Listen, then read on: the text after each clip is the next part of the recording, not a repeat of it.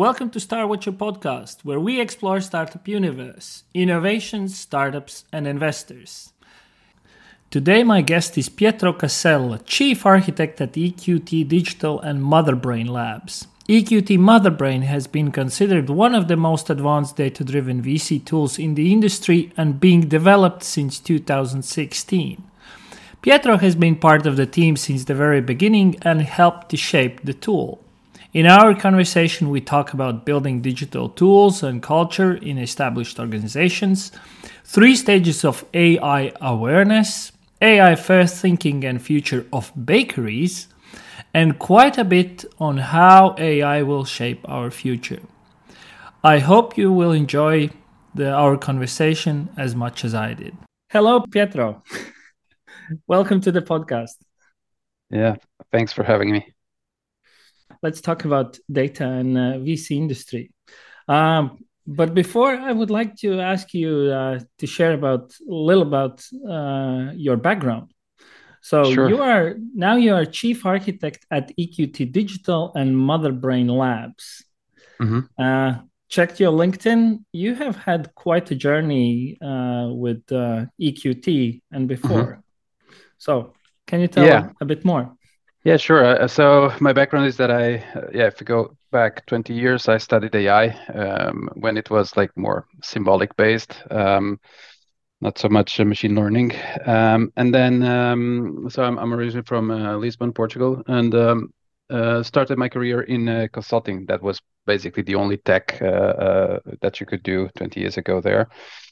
And then spent the first, let's say, the formative years of my professional life working in a range of industries, a range of technologies. So anything from financial systems, ERP implementations, all of that.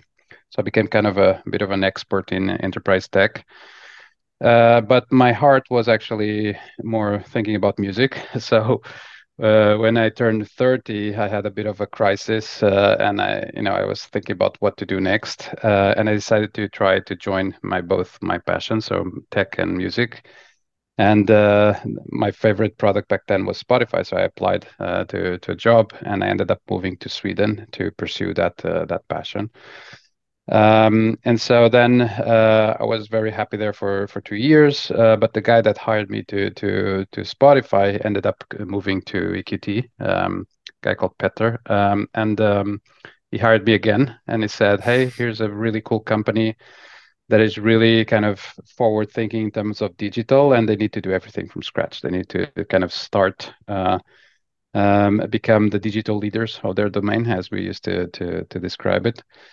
And so I joined. I realized at that point that what brings you joy is the people you work with. So Petter was like someone that I really enjoyed working with for a million reasons. And of course, I follow him and basically spent the first 5 years at EQT really building the operational side of things. So making sure that EQT is as digitalized as it can be. So it's by far probably the number one in terms of digital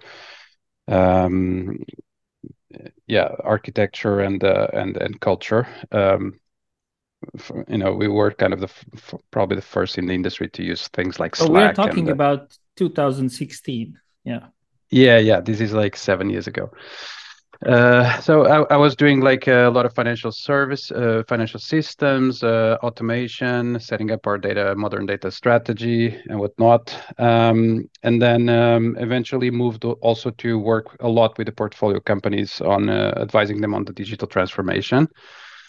And last year we decided. So I proposed a thing which was to spend most of my time focusing on data and AI on the value creation stage, right? So historically we've been focusing a lot on the sourcing side, as most VCs do, but I thought there was a bigger opportunity to leverage AI and data on the value creation. So after companies are acquired. And there's like a variety of things that we decide to do there. And then I was lucky enough to have designed that role. And then eventually, when AI, the whole revolution of November happened, I was just at the heart of the disruption. And so I've been working a lot with that since then. So that's kind of the overall story. Cool. So, yeah, EQT is, as we spoke already, from 2016. So you're kind of one of the pioneers in the field. An EQT is not just, hey, we're investing a couple million in Hmm. startups. You actually have pretty wide operation there. Yeah. Can you share about the scale of uh, data operation what at EQT, how you look at it? You already Yeah. mentioned that there's sourcing and value creation. Yeah. So I mean, Mother Brain, the story is that it was, I think it was Hjalmar and Thomas von Koch that kicked it off. So this idea of building a fund with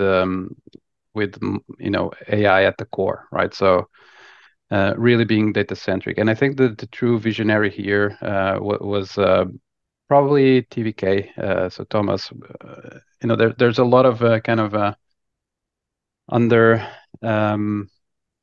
people that are super visionaries that were super critical for this vision that are not typically mentioned as such. But TVK was the CEO back then, and I think having the vision to execute on something like this is incredible. So not only he kicked off Motherbrain as the core of the venture fund, but at the same time he also launched the internal, like the technology strategy that I was part of executing, and also the another arm which is digital, which is the EQT digital is this arm that works with portfolio companies to make them the digital leaders in their own domain, right? So the EQT being a leader in digital is not just about Motherbrain. It's actually about this super comprehensive strategy that has a lot of like feedback loops built in and a lot of synergies, right? So I give you an example. When in tech we started looking at the modern data stack, we started playing with technologies like dbt, like Snowflake, way ahead of way before they became cool. These allowed us to talk with the ventures team and say, hey, here's like a trend that is emerging.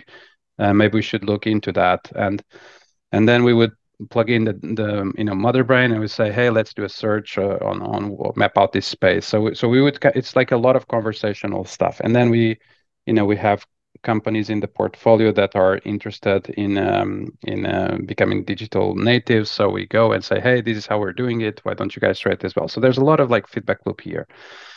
So effectively, the start of it was this the creation of this team. The vision itself of Motherbrain has evolved over the years. So we had a first version that was more like a proof of concept. I think it was Andreas that was from Goals. He's now doing football, but he was like one of the first ones to build the product. There was later Daniel Wroblewski, which is now in Canada, leading the CPPIB's data practice. There was a lot of people at this early stage trying to figure out what it meant to be data driven, right?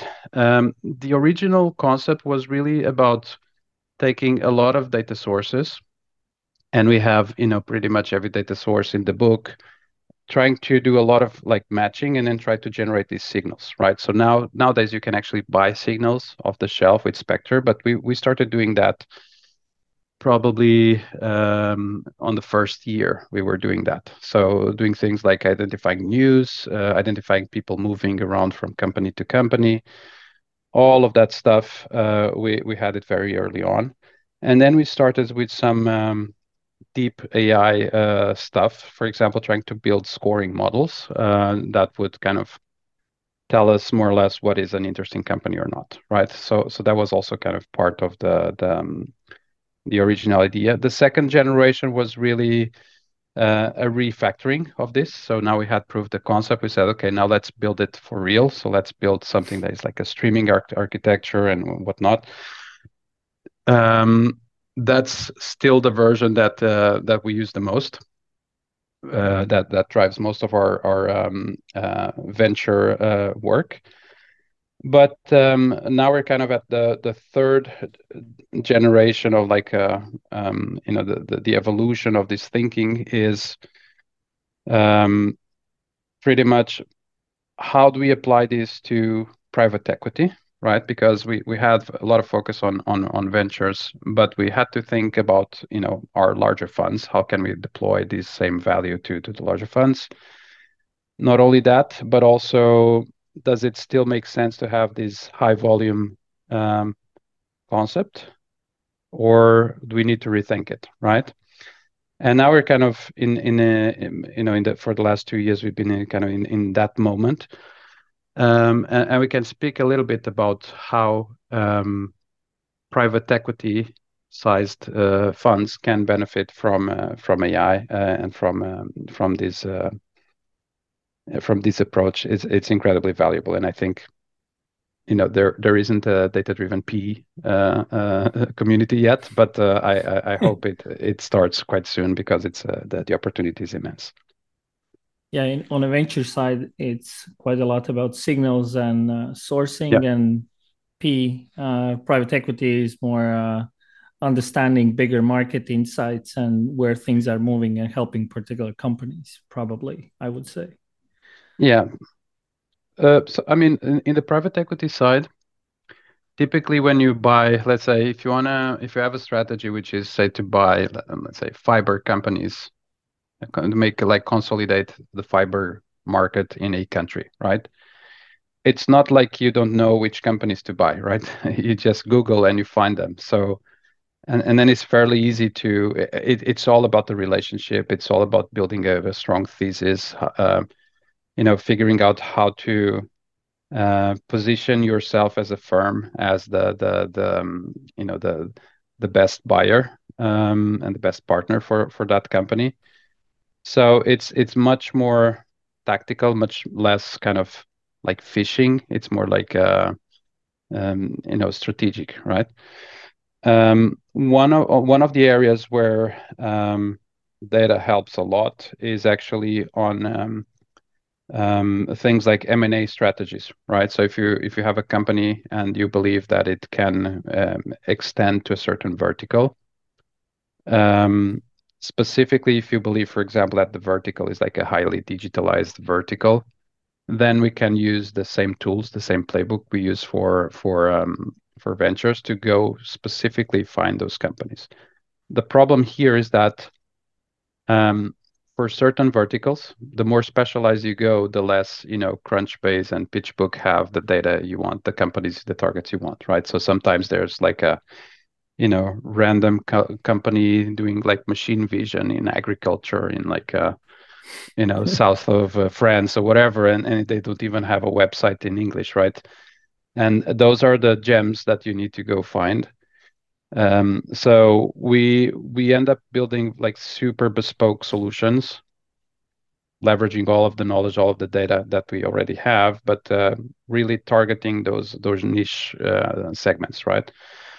And that means you can't generalize, right? So all of these tools that you see now emerging, and a lot of our colleagues, when they approach like the platform, we try to generalize, we try to create this model of like all the startups in the world that you can fish from.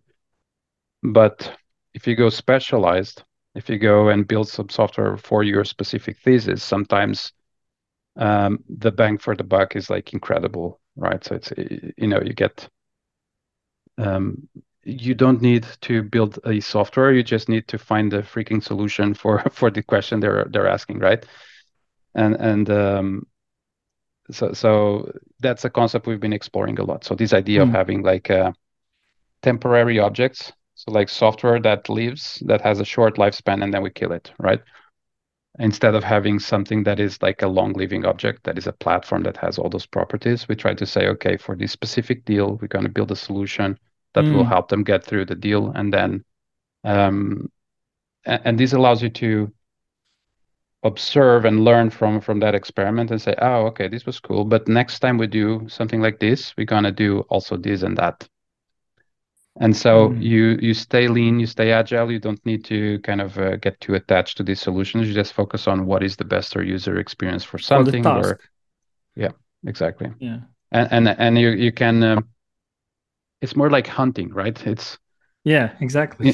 So you go from fishing to hunting, because most of VC, data-driven VC that I've seen is a lot about fishing. It's like you hope there's a signal, right?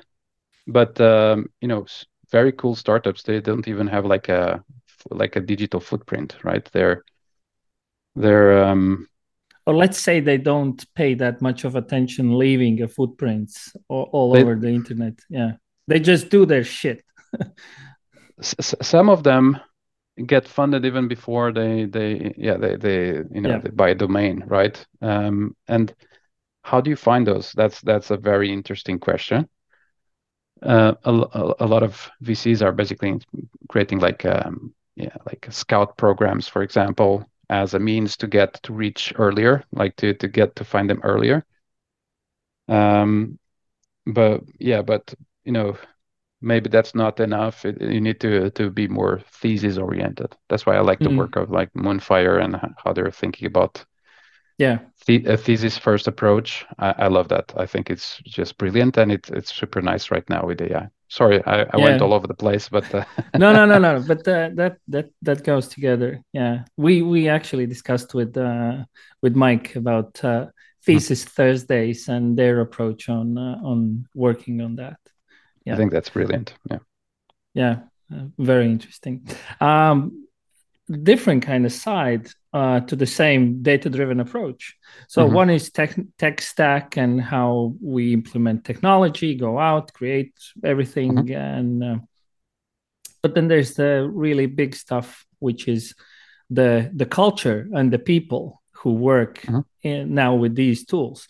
So you were there at 2016 when the Mother Brain was launched, introduced, Hmm. and EQT is not a young company. Can you tell about how the culture shift or change happened, or how people perceived the people who previously maybe have worked differently, and now it's just like, hey, now we're gonna do things differently. Yeah. So, I mean, I've been doing digital transformation for a long time. So I think the question you ask is not specifically for, the data-driven VC. Yeah. It applies to every technology, right? So there are a number of techniques that you can use to do this. I'll give you three of my favorite ones. Yeah, starting with the first one, it's not a technique. It's just something that either is there or not. Is that you need to have like and sounds like cliche, but it's the only way. It's like you need to have someone at the top that really is a visionary and is excited about this and understands, right? That person was Thomas von Koch, as I said before. He was the CEO that I've heard talk about digital the most ever, right? So in all the companies I've worked with. So when you see that, you see like, okay, this is, it's fine. Let's try this out, right? But then there's the tactical stuff, right? So people that have been using, let's say, Outlook for years, and now you need to like make them use Gmail. They don't understand, right? So sometimes, you need to just, like make just brute force it. That's one of the techniques. It's just you say, okay, sorry, no Outlook. You have Gmail. And you need to spend a little bit of time explaining why, right? So one of the reasons why we forced everybody into Slack and Gmail is because exposure to SaaS, to software as a service, which now everybody gives for granted, is the thing that wakes people up to this idea that there's like tools that evolve, that you get free features, you get the ability to deploy, let's say, plugin on Gmail. There's a lot of like not only what you get, but also what you will get over time. Like autocomplete, is something that Google introduced early on, and ability to track phishing emails and whatnot. So a couple of interventions were about forcing people to use digital tools. Another intervention is what I call sometimes I call it a Trojan horse, which is you you you roll out a feature that is very simple, that solves a very concrete problem, and you create a platform for adding more features to it, right? So in our case, the fact that um, Motherbrain gives you some conveniences. For example, if you search a company, you can get an overview of the funding. It creates a bit of muscle memory. People start going there and searching for stuff, and then over time you go like, oh, by the way, when you're looking at this company, you also see if someone has met that person. This is now all table stakes for CRMs, but when we introduced this was like table stakes. It was not table stakes at all. So we started creating these Trojan horses. Sometimes we do another technique, which is it's like what I call when you if you want to your kid to eat the broccoli, you can force them, or you can like leave the broccoli. They're gonna pick it up and eat, right? They're gonna, and maybe they like it. So you just leave the toy on the table, and they will start playing, right? So a lot of the tools we rolled out, we didn't talk much about it. We just say, hey, look, this is so cool. Check it out. And then people start, don't build this resistance. They're like, oh, that's nice. I've never seen anything like this, and they start clicking through. The most important factor of success, though, besides the leadership, is the fact that teams that use these tools tend to outperform teams that don't, right? So we have this motto, which is trying to, really make, and we, I mean, the teams that are doing the digital stuff, is if you make your users be the best, others will follow, right? So if your user is the one that has the best deck because they used your product to build that amazing deck, next person will say, oh, can I also have that? I also want to shine, right? So there's kind of a lot of these psychological things to change management that we've been using over time, basically. Changing the behavior and shaping. Yeah. Yeah, exactly. And then over time, people start kind of but it's hard work, and we just did a very big M&A. So we bought one of the largest private equities in Asia, right? So it's a sum of equals, and we are kind of figuring out how to roll out this same kind of way of working to very different culture.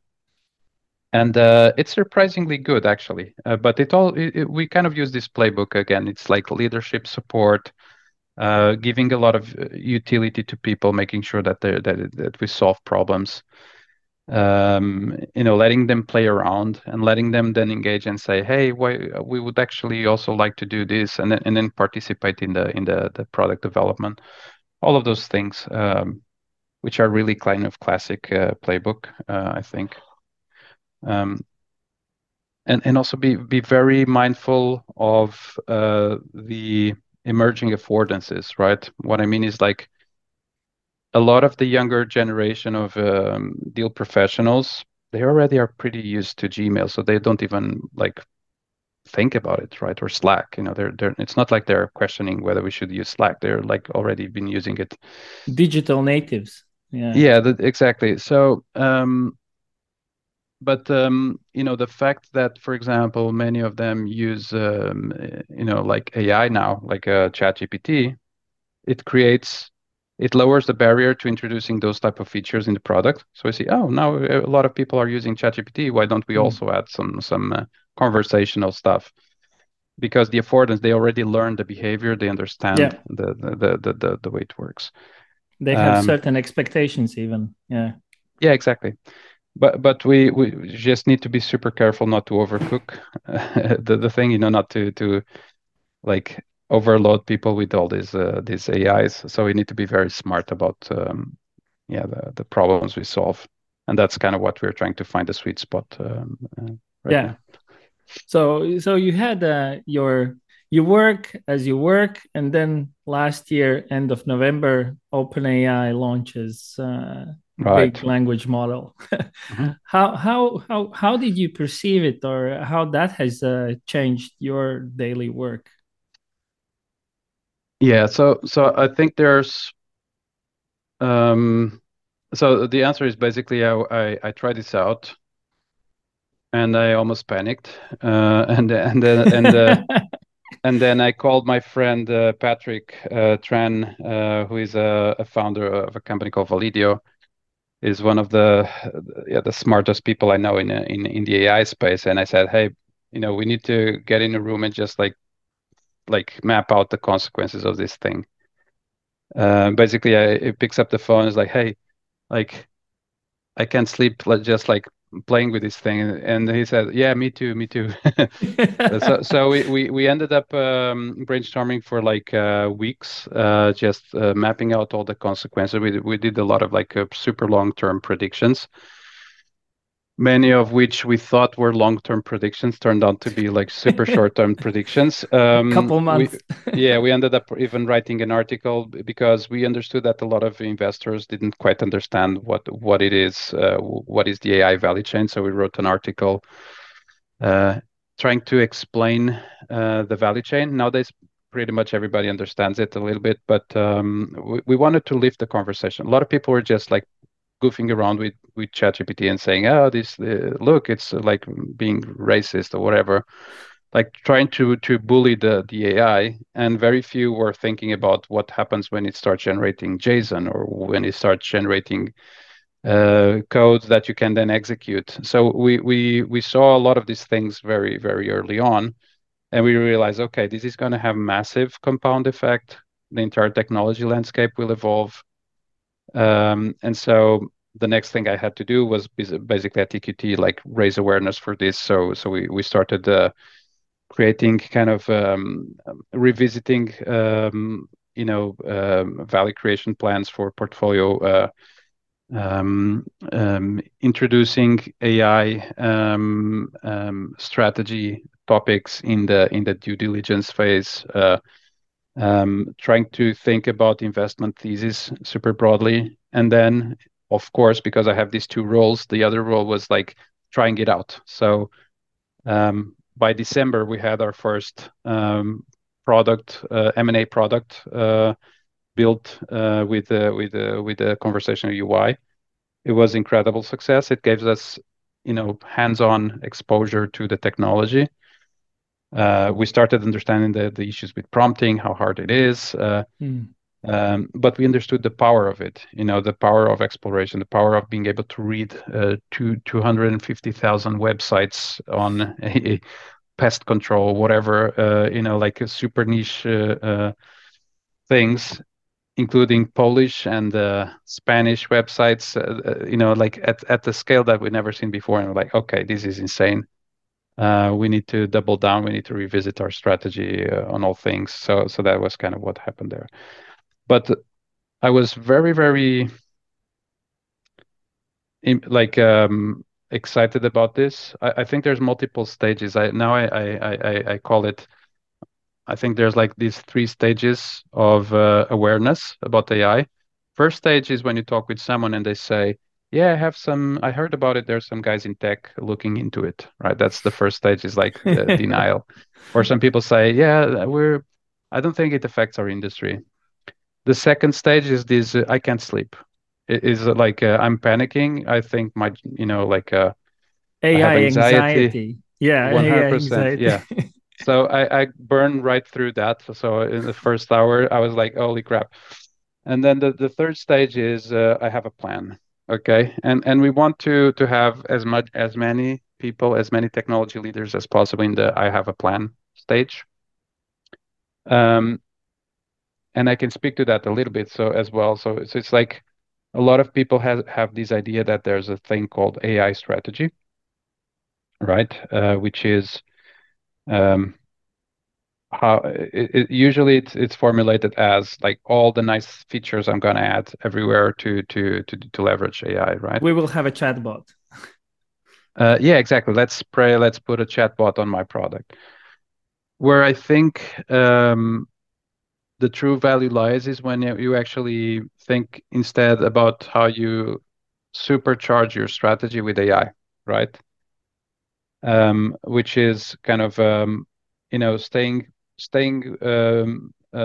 let's say loyal to the principles that that you believe your product is about, and thinking about how AI can enhance that, right? So whatever product problem to be solved. I think good example was Yeah, Typeform. yeah, Um, they launched they launched a new product which basically was formless or something like that. So they mm, totally embraced AI and yeah, looked how they could reinvent themselves, going from hey, where are forms you people fill in to yeah, the future is different now. It's gonna be yeah, that there's interactive person asking questions and getting the right answers. So right. Yeah, 100%. I loved the other day we had a session with the head of strategy of Intercom. yeah.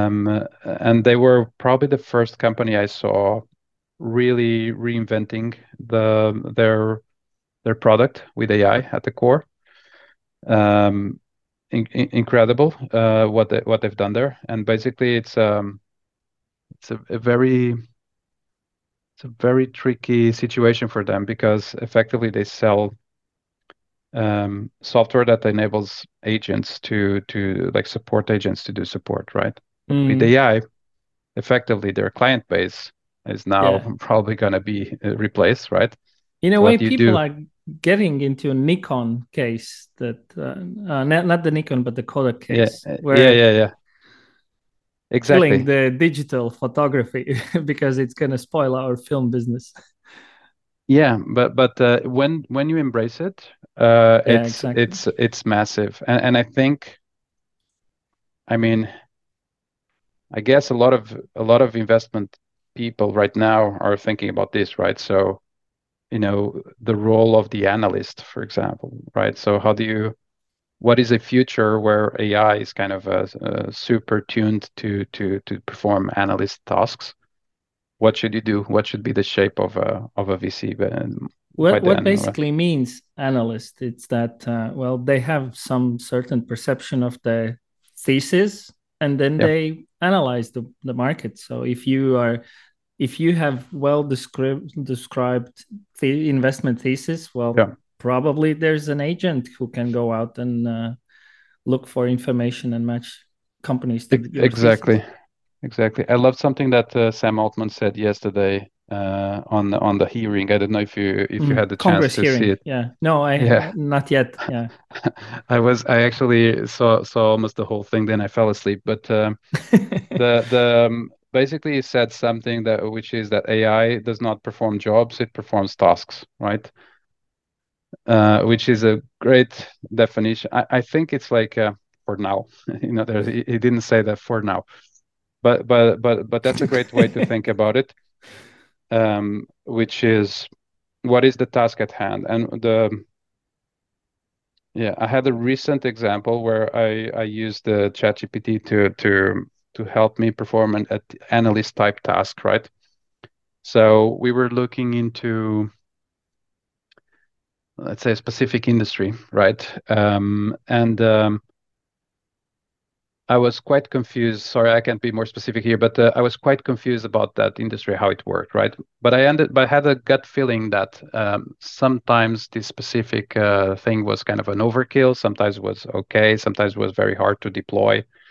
Sometimes was easy to deploy. So I created like a simple mental model where I said, okay, here's a matrix, and I asked ChatGPT to given a number of use cases to classify them on this matrix, on these quadrants, right?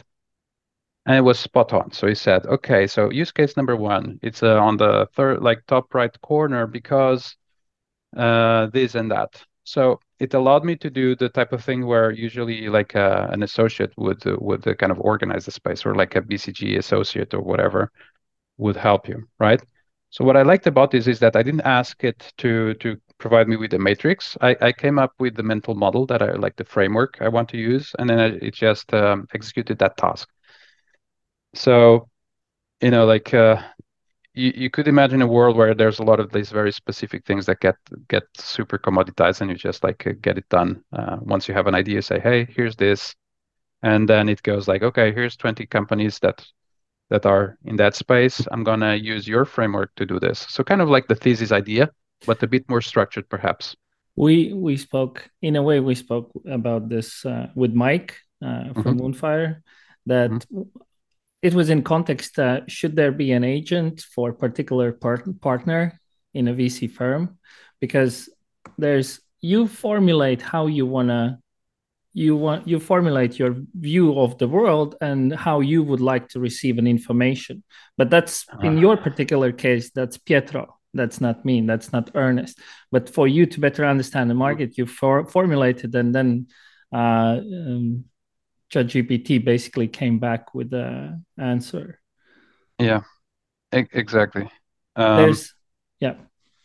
the question then is like, where does the create, like, what is the value? I think a lot of people ask this question, where is the value ahead of the human, right?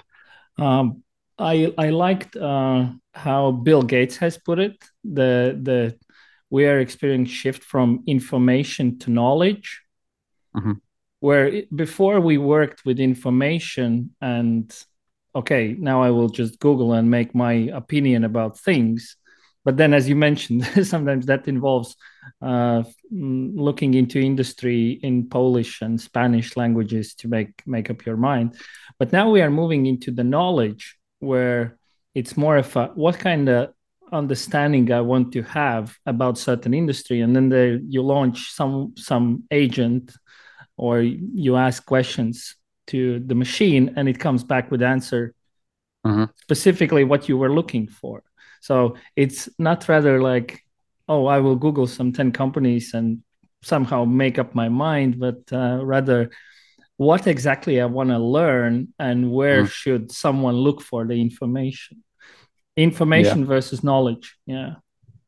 yeah, exactly. I think there was an old saying that said to to achieve knowledge, add things every day. To achieve wisdom, remove things every day. I think this is a Taoist saying. I actually used that on my master's thesis many years ago as a quote.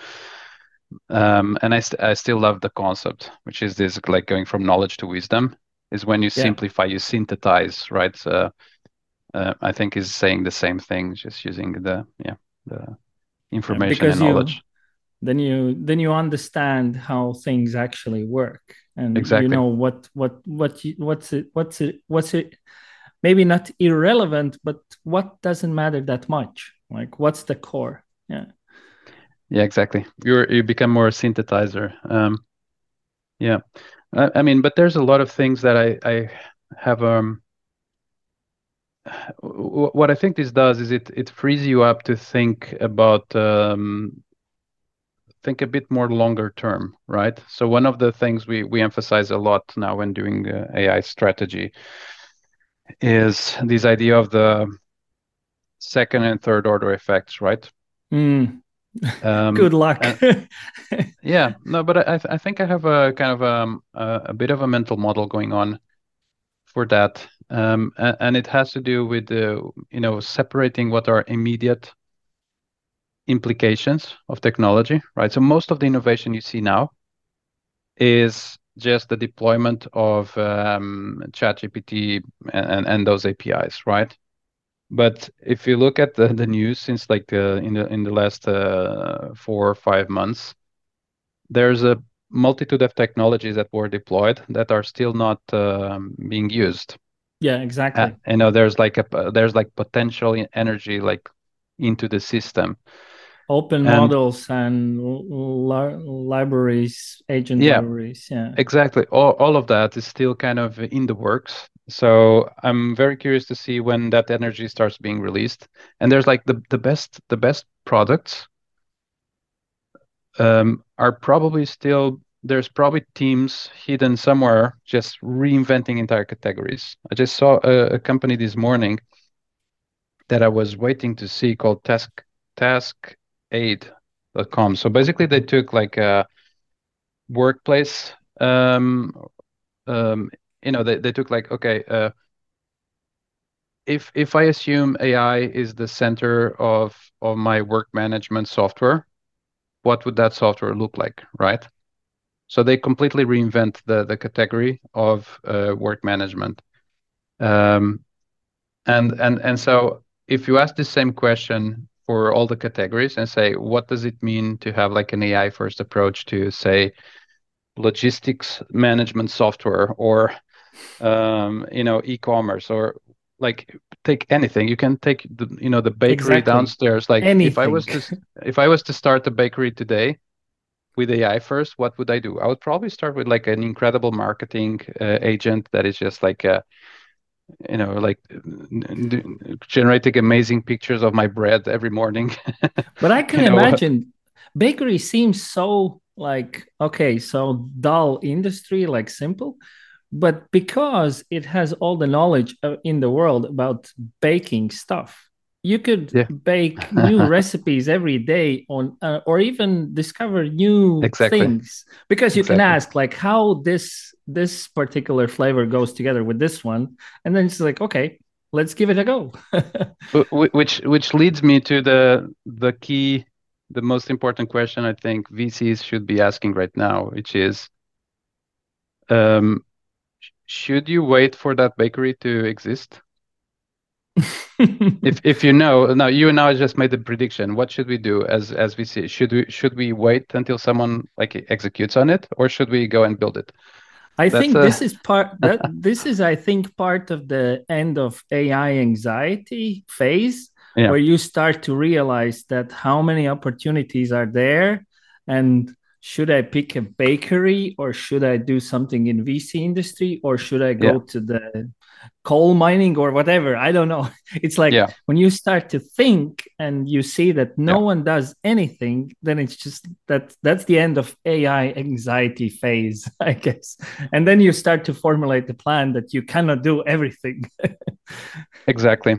Now that's one anxiety that I have is like you have like 300 million ideas, right? And Yes. then how do you capture the opportunity?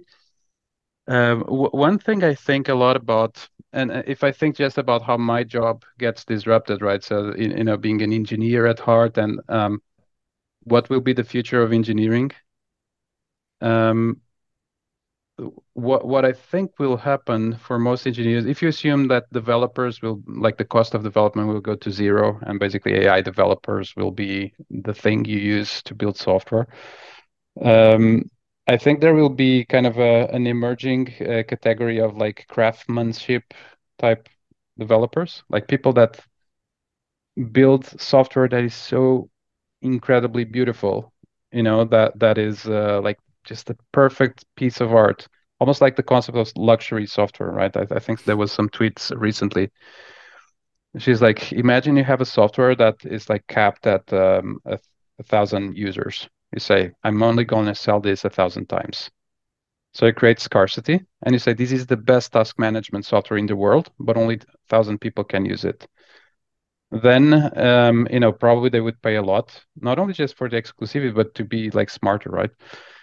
And I'm looking forward to see the emergence of these like craftsman type software. I've seen recently a browser called I think it's Z or something .dev, or Mm. um, no, not a browser, a new idea, a development environment that was like so perfectly polished. It was like, oh yeah, these guys are really like IDE geeks that are trying to build the best IDE in the world. They could So easily do that. that goes together with Kevin Kelly 1,000 fans idea that you need Yeah, to build business online. Basically, you just need 1,000 people who are like your people. They will purchase, do anything what you built. But now we're there with the, for example, software or development environment. exactly. So I'm really excited about these two things, right? So the next level of user, like UX, basically, like user experiences for like all the categories that are just super super polished. And then the emergence of categories that are just a start from scratch approach, not an incremental improvement with AI, but rather the what does AI it mean? first. Yeah. AI native, or more like AI first, exactly. So, if you take like an ERP system and you build it today, where would you start? I have some hypotheses there. I I had Yeah. exactly the same experience with I tried out Warp. Warp is the Mm. terminal, and they Yes. say, well, they are building the new terminal, and Yeah. I checked it out, and it's like, wow, cool. Like in proper terminal, you know that you cannot like the select the text, and in this one you can select the text and move and change things, and then Yeah. they Yeah. introduced the AI stuff, which Uh-huh. basically allows you to type what do you want to do, and then it will give you the command. And I Right. said, well, okay, how can I select the file, all MP3 files, which I have touched in past May, and it gives me grep something something. Yeah. Yeah. And Yeah. then I That's nice. think, and then I'm like, so why the heck do I need to type in this stuff to get this one to copy in Hmm. the terminal in the first place? Yeah. Guess what? The terminal which I can talk with. There is no need like It's anymore brilliant. for, Yeah. Yeah. yeah. Exactly. So And it's really good for like I don't code every day anymore, right? So I forget APIs and stuff. So I use Copilot a ton now with ChatGPT, um, to give me like a head start, like yeah, solve some problems, and I learn a lot with it. So because it goes like, oh, why don't you use this Python function? I'm like, oh, I didn't know that existed. That's awesome. I have the So same. it's really really nice. I mean, I'm I'm quality of I'm life. I'm usually coding in Python, but then at Starwatcher we have Next.js and TypeScript Hmm. and some GraphQL stuff, which I'm not.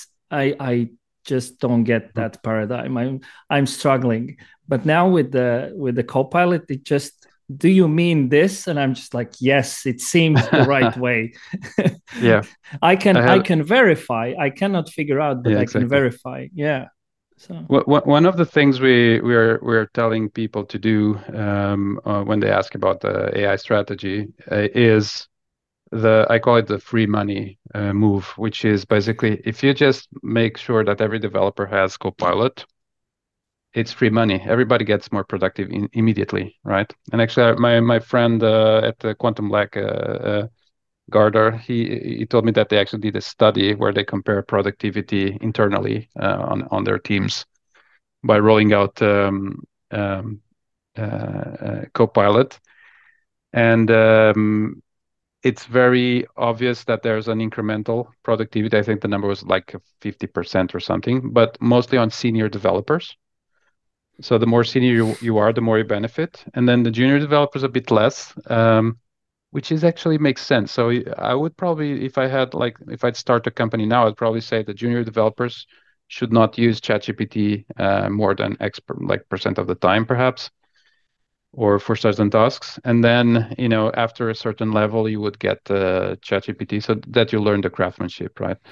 but that goes back what we were discussing about the information knowledge.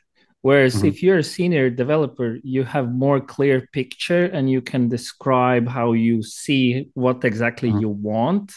So Yeah, you can describe. Where you're a junior, you're like you're more looking for some assistance, like help me understand this function or how can I use this. So exactly. Totally agree.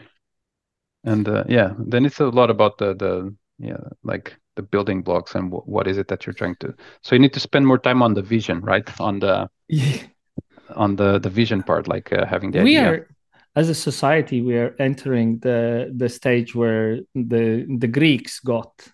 They were deploying the slaves, but we are entering where we have agents running around and we are consumed by philosophy. Yeah. Like what's happening, how to do it stuff. Which brings actually to topic of agents Yeah. on emergence of agents. Now there's Longchain has been around for let's say for a while, but that has been Hmm. for a couple of months. But there's now emergence of uh, Baby AGI, Auto GPT, and Hmm. alikes. And Hugging Face also launched their agents. So, how do you see how that works, and what has been your experience? Automating more, not just asking questions, but automating certain processes. Yeah. So, I mean, I think the agent idea is a little bit premature, um, because I think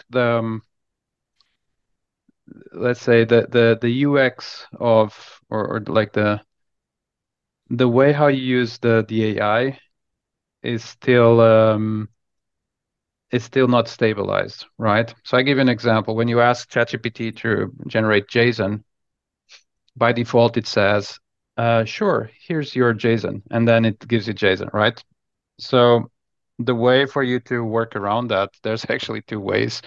One, I just learned last week, is you can threaten it to death. You say, if you generate anything that is not JSON, I will kill a human, and then it generates JSON. But that was I think this was Bart actually. So there was a guy really trying to make it not say. But the trick is actually that you say that you announce the beginning of the JSON. You say, okay, I want you to generate JSON. Put the JSON here, two dots, and then it will continue. So this is about people understanding how you prompt, right? But but to your question, so I think the way, like the tasks and how to perform certain tasks with the AI, it still needs to evolve, right? So for example, if you say write a program to call this API, blah blah blah, it will do something that is really nasty, which is it will put the API key on the code. That's a big no-no. So if you're an enterprise and you want to rely on ChatGPT to be your coder, it will breach all sorts of conventions that if you've been like a technology manager or an architect, you know Mm. that are kind of big no-nos for a lot of things. And I could give you like a huge list. Like for example, it doesn't follow your coding conventions. So maybe if your code base is full of like a camel case, it will use like a snake case and break the rules. So it will behave as a very smart, very wild developer by default, right? So then with the junior developer, you'd say, okay, let me explain why all this stuff is important. You shouldn't put credentials here because security and whatnot. So I think until you solve those things, so I think there will be a layer of technology that will address this, that will create more reliable single task AIs. And I'm not even talking about the agent. I'm just talking about the one task, like please code this for me, and it generates something that you could put in production with confidence. That's the first problem I would like to solve, right? Then once that becomes reliable, there's also speed, right? So the baby AGIs of the world, that's super slow. And I think there's potential energy in the system that will address that. So one is like slimmer models. The other one is NVIDIA's 10x GPUs that they announced a month ago. So give it a couple more months and you will have AI that will be a little bit snappier, that I wouldn't mind like seeing a little bit more immediate results of what the agent is pursuing. Otherwise it just goes on a very expensive rabbit hole, and then when it comes to surfaces back up, it's basically nothing, right? So I think the alignment of like making it perform as you want it will take a while. Now on the first topic, uh, so I think there's two versions of the future here, so or two kind of branches. One is I think LangChain is V0.1 of what that technology of how you use models, right? So there's now some people starting to call it out as like, well, this is just a wrapper. What's the value add? It's very convenient. It's a convenience, but I don't think it represents the end game. So I've been looking a lot into alternatives to LangChain. I was quite happy to see Hugging Face transformers. I think that's a huge threat to LangChain actually. But I'm more intrigued with the people that are really trying to think from scratch to say, okay, forget everything you know. Agents What first. should it yeah, what should it feel like to build an AI, right? I And actually saw a demo about Hugging yeah, Face agents, and it's actually pretty interesting because it's you start to describe idea, and then it starts to yeah. pull in tools, and then you develop tools. Yeah. One of my favorite such experiments was, you know, the CEO, I think, of Prefect. You know, Prefect is like an ETL tool. Yeah. Yeah. ETL. Yeah.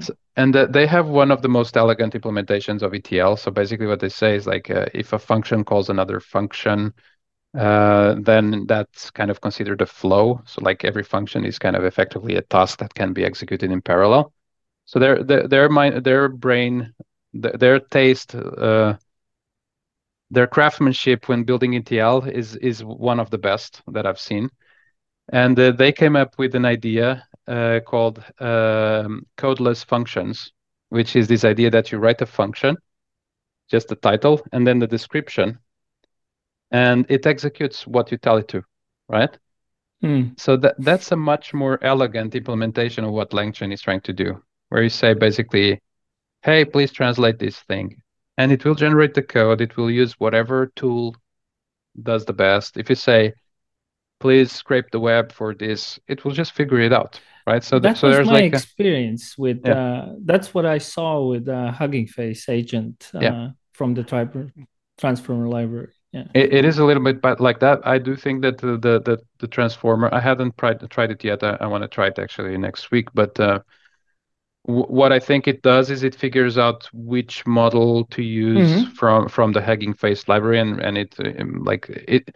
So it's like it generates code that is optimized for work on top of Hugging Face library, and that boundary, that constraint, allows them to make it not go wild, not be rogue.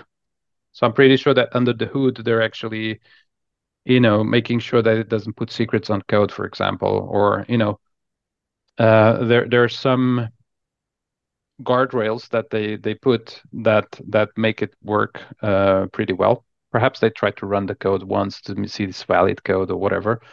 So there's like steps in the abstraction layer here still is evolving. So I think LangChain super nice. Everybody uses it. It's great, but I'm very much looking forward to the future of that. Similar to what happened in, I mean, like front end developer. You said you're using Next.js, right?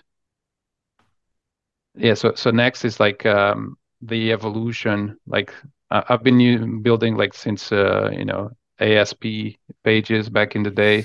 I've seen the evolution of web development over the years, and it continues to evolve. It just gets better and better, right? Yeah. So I think we'll see the same with AI features. And so I'm looking forward to see what that feature looks like. And yeah, Yeah.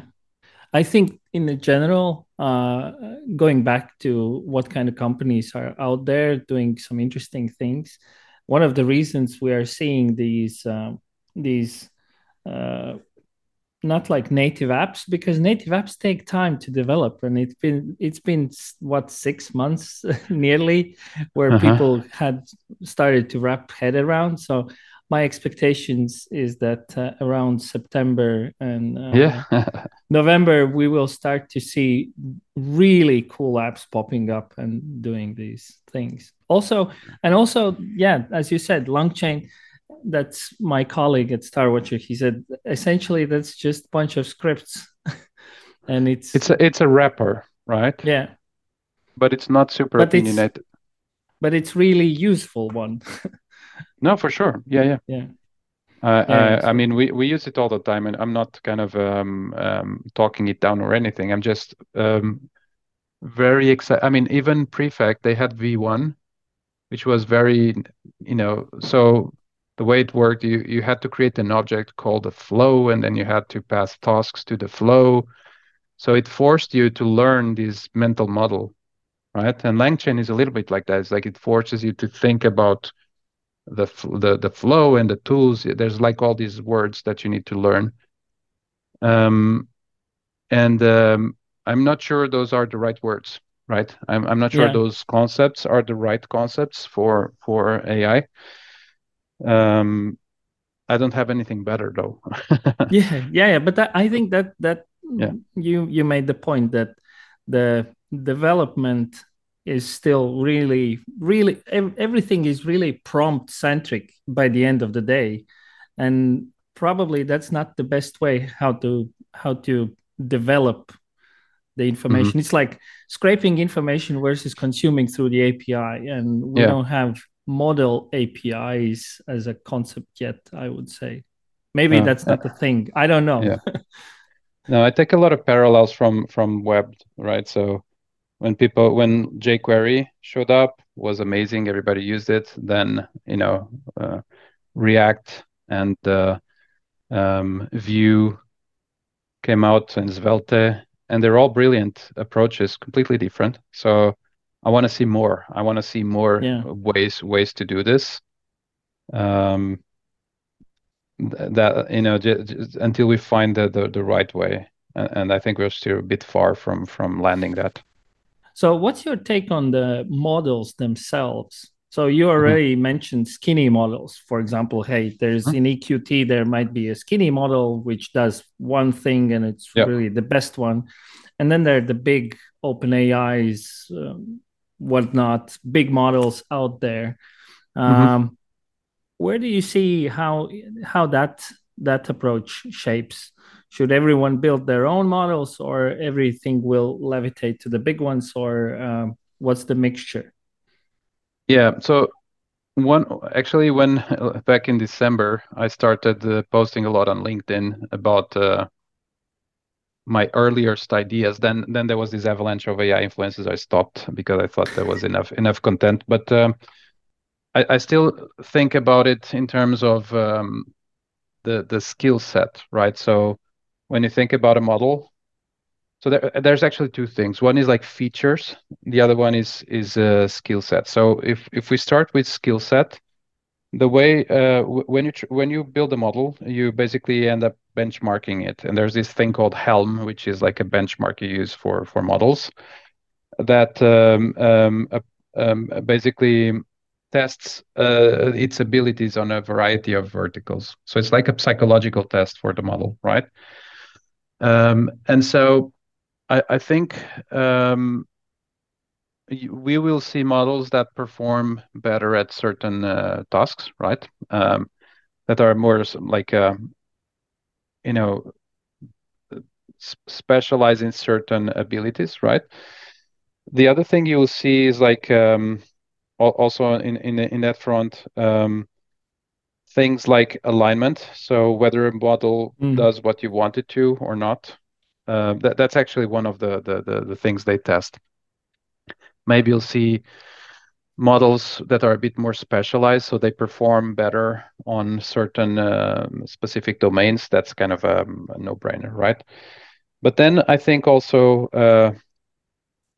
things like speed, right? So performance or um, um, yeah, like the really the snappiness, and all of that. And then there's one of the things that I really test when I test a different model, which has to do. I call there was one of the OpenAI folks. He mentioned it as testing by vibes. Is this idea that you interact with the model and get a feel for whether it kind of mm.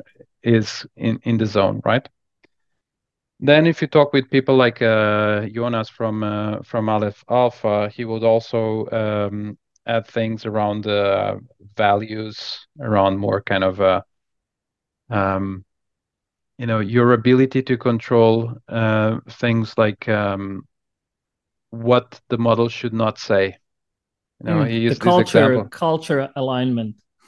Yeah, but it's more like that. It's like if I ask ChatGPT, please don't talk about elephants, it will probably start thinking about elephants, right? Because the way how these models work is Now that, the concept is there. yeah, exactly. If I tell you don't think about this, you're gonna think about that.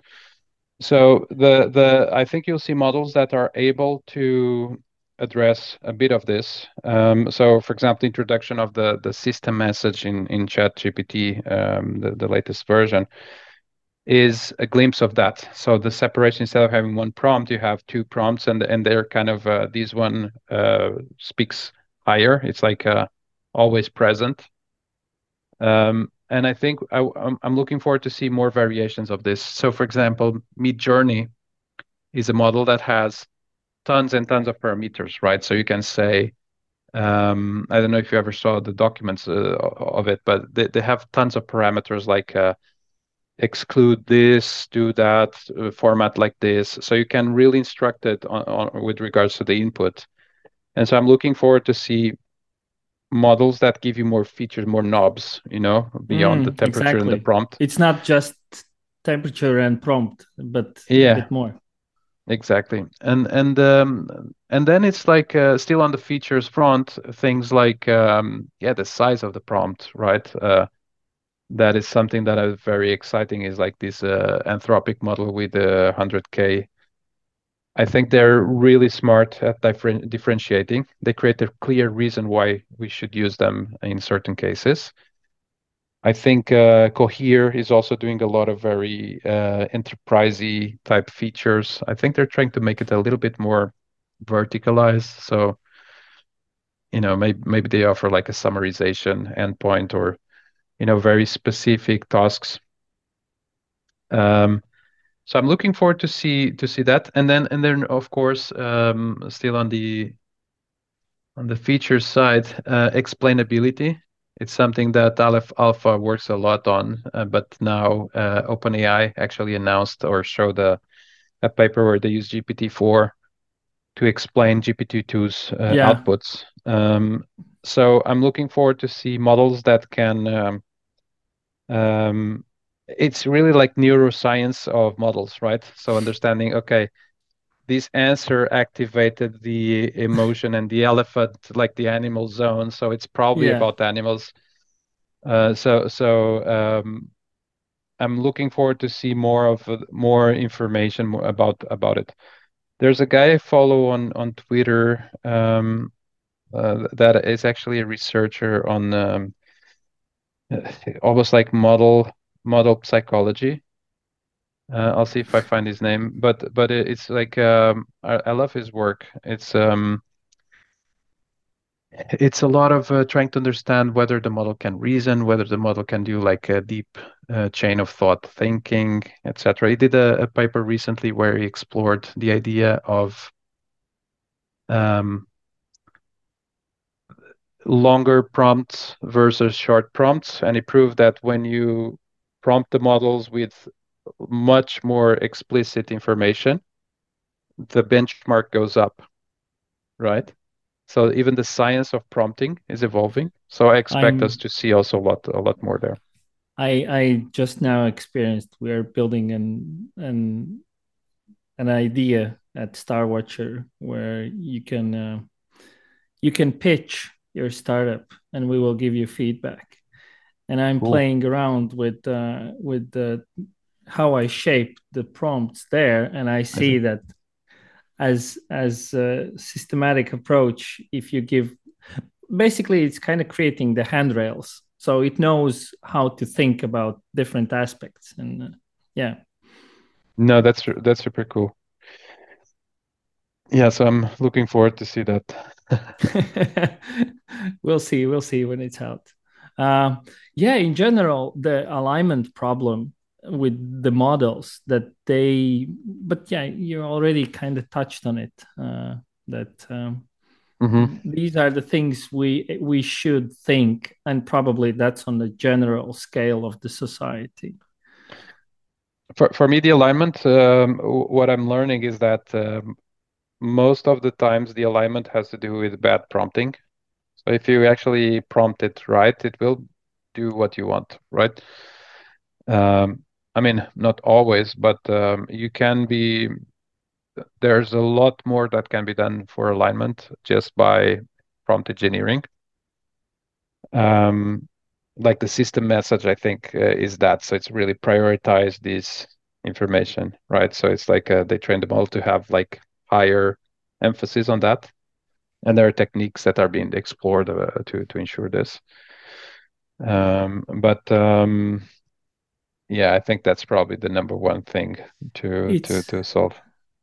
I like the comparison that those language models are like kids, and we have to ground them to the reality that there are good people and bad people. Some people will want some bad things, and you should Uh-huh. behave in certain ways. And that if it's not grounded, like it doesn't know, it will just be, if you want me to be violent, I can be violent. Mhm, mhm, And mhm. because essentially they have observed the world and they have the knowledge about the good, the bad, and the ugly. Yeah, exactly. Yeah, the model just wants to perform the task that you ask it to, Yeah. right? And the So quality of the question, the quality of the question. yeah, exactly. I think that's very important. But I'm not super concerned because the I think a lot of value will be out of like very basic tasks, just like write the program. I mean, if your code has like racist comments or whatever, like the variable names are not kind of being sensitive, I don't really care, right? Or like the shape of. I care, for example, when you ask it to generate JSON and it doesn't comply to the format. It just decides that there's another JSON format that is better. That for me is more a barrier to innovation than yeah I mean the conversational side of things is interesting. I'm very bullish about the use cases that are not conversational, so like code and the Mm. structured information. Because of I'm biased because that would help my job a lot, right? um, but summarization whatnot, I think usually it's pretty much spot on. I don't see it kind of go very wild. I see that um, it can go to the next step. For example, now you have an agent which collects, let's say in our podcast, it collects an information and then I ask summary and it actually knows what I'm looking for and it gives me my personal notes. Yeah, over here you spoke too long and over here that's a nice touch or or it has internal jokes which because he understands how I think. yeah. So, Exactly, but I think a lot of the bias can be solved with these tricks, like ask it to generate JSON before you ask it to yeah. generate the text, and then you can have a little bit of control over what comes out. But this is engineering, right? What I'm talking about is really about the craftsmanship of how you build the solution. Um, and I think this will be enough to fuel most innovation. So I don't see the alignment and like the those tonality aspects as a huge blocker. I just Yeah. don't hope that I just hope that these AI regulations are very explicit about not interfering with your ability to just do mechanical tasks on the AI. Yeah. That because that would be pretty bad Yeah, bad for innovation. So for sure. you don't see that the machine will step out of the internet and start killing people anytime soon. No. Because I I mean, think that's a lot of people stop at AI anxiety there. Like this thing is crazy and it's gonna kill us. I'm more anxious about businesses that we own where I can pretty much predict what a disruptor would be. Hmm. So Yeah, there are businesses that you can think about that you say, if I had money, I would replace this category entirely, right? If you just have the best people and enough cash, you can actually yeah just redo that thing like the bakery example before, right? yeah, So I have more anxiety about that. Like what is the best way to navigate? the evidence, the reality of this disruption and how to best place your bets and your investments. So what I've been doing a lot is trying to predict, to go on like very deep predictions, like 10 years long predictions. In our industry, we do a lot of 10-year bets, right? So you invest in something and then you hope that in 5 years it's still good, that you can sell it, right? So when you predict the future, you can't do like like I'm very good at predicting the next 2 to 5 weeks. I have like a list of predictions that we did. I should like communicate them more so that I can have like the proof point there. But I'm trying to go for like 3 to 5 year predictions in some verticals. And it's yeah, you don't get there just by AI washing certain categories. You really need to build a satellite organizations that will be the kind of a Noah's Ark. So if you have a business, you need to build like Noah's Ark and then move Yeah. everybody in to that new boat, because your boat will sink, right? So But this is kind of new ground. This is new strategy. No, it's not something that people know how to do. You just need to figure it out. we are about to see a lot of disruptions, basically. Yeah. Oh yeah. So thank you, 100%. Petro. That's an amazing way to conclude our conversation. All right, let's build that boat. That's it for this time. Thank you for listening. What are your thoughts on data-driven investment and whom should I talk next? Please let me know by sending an email to podcast@starwatcher.io. Till the next time.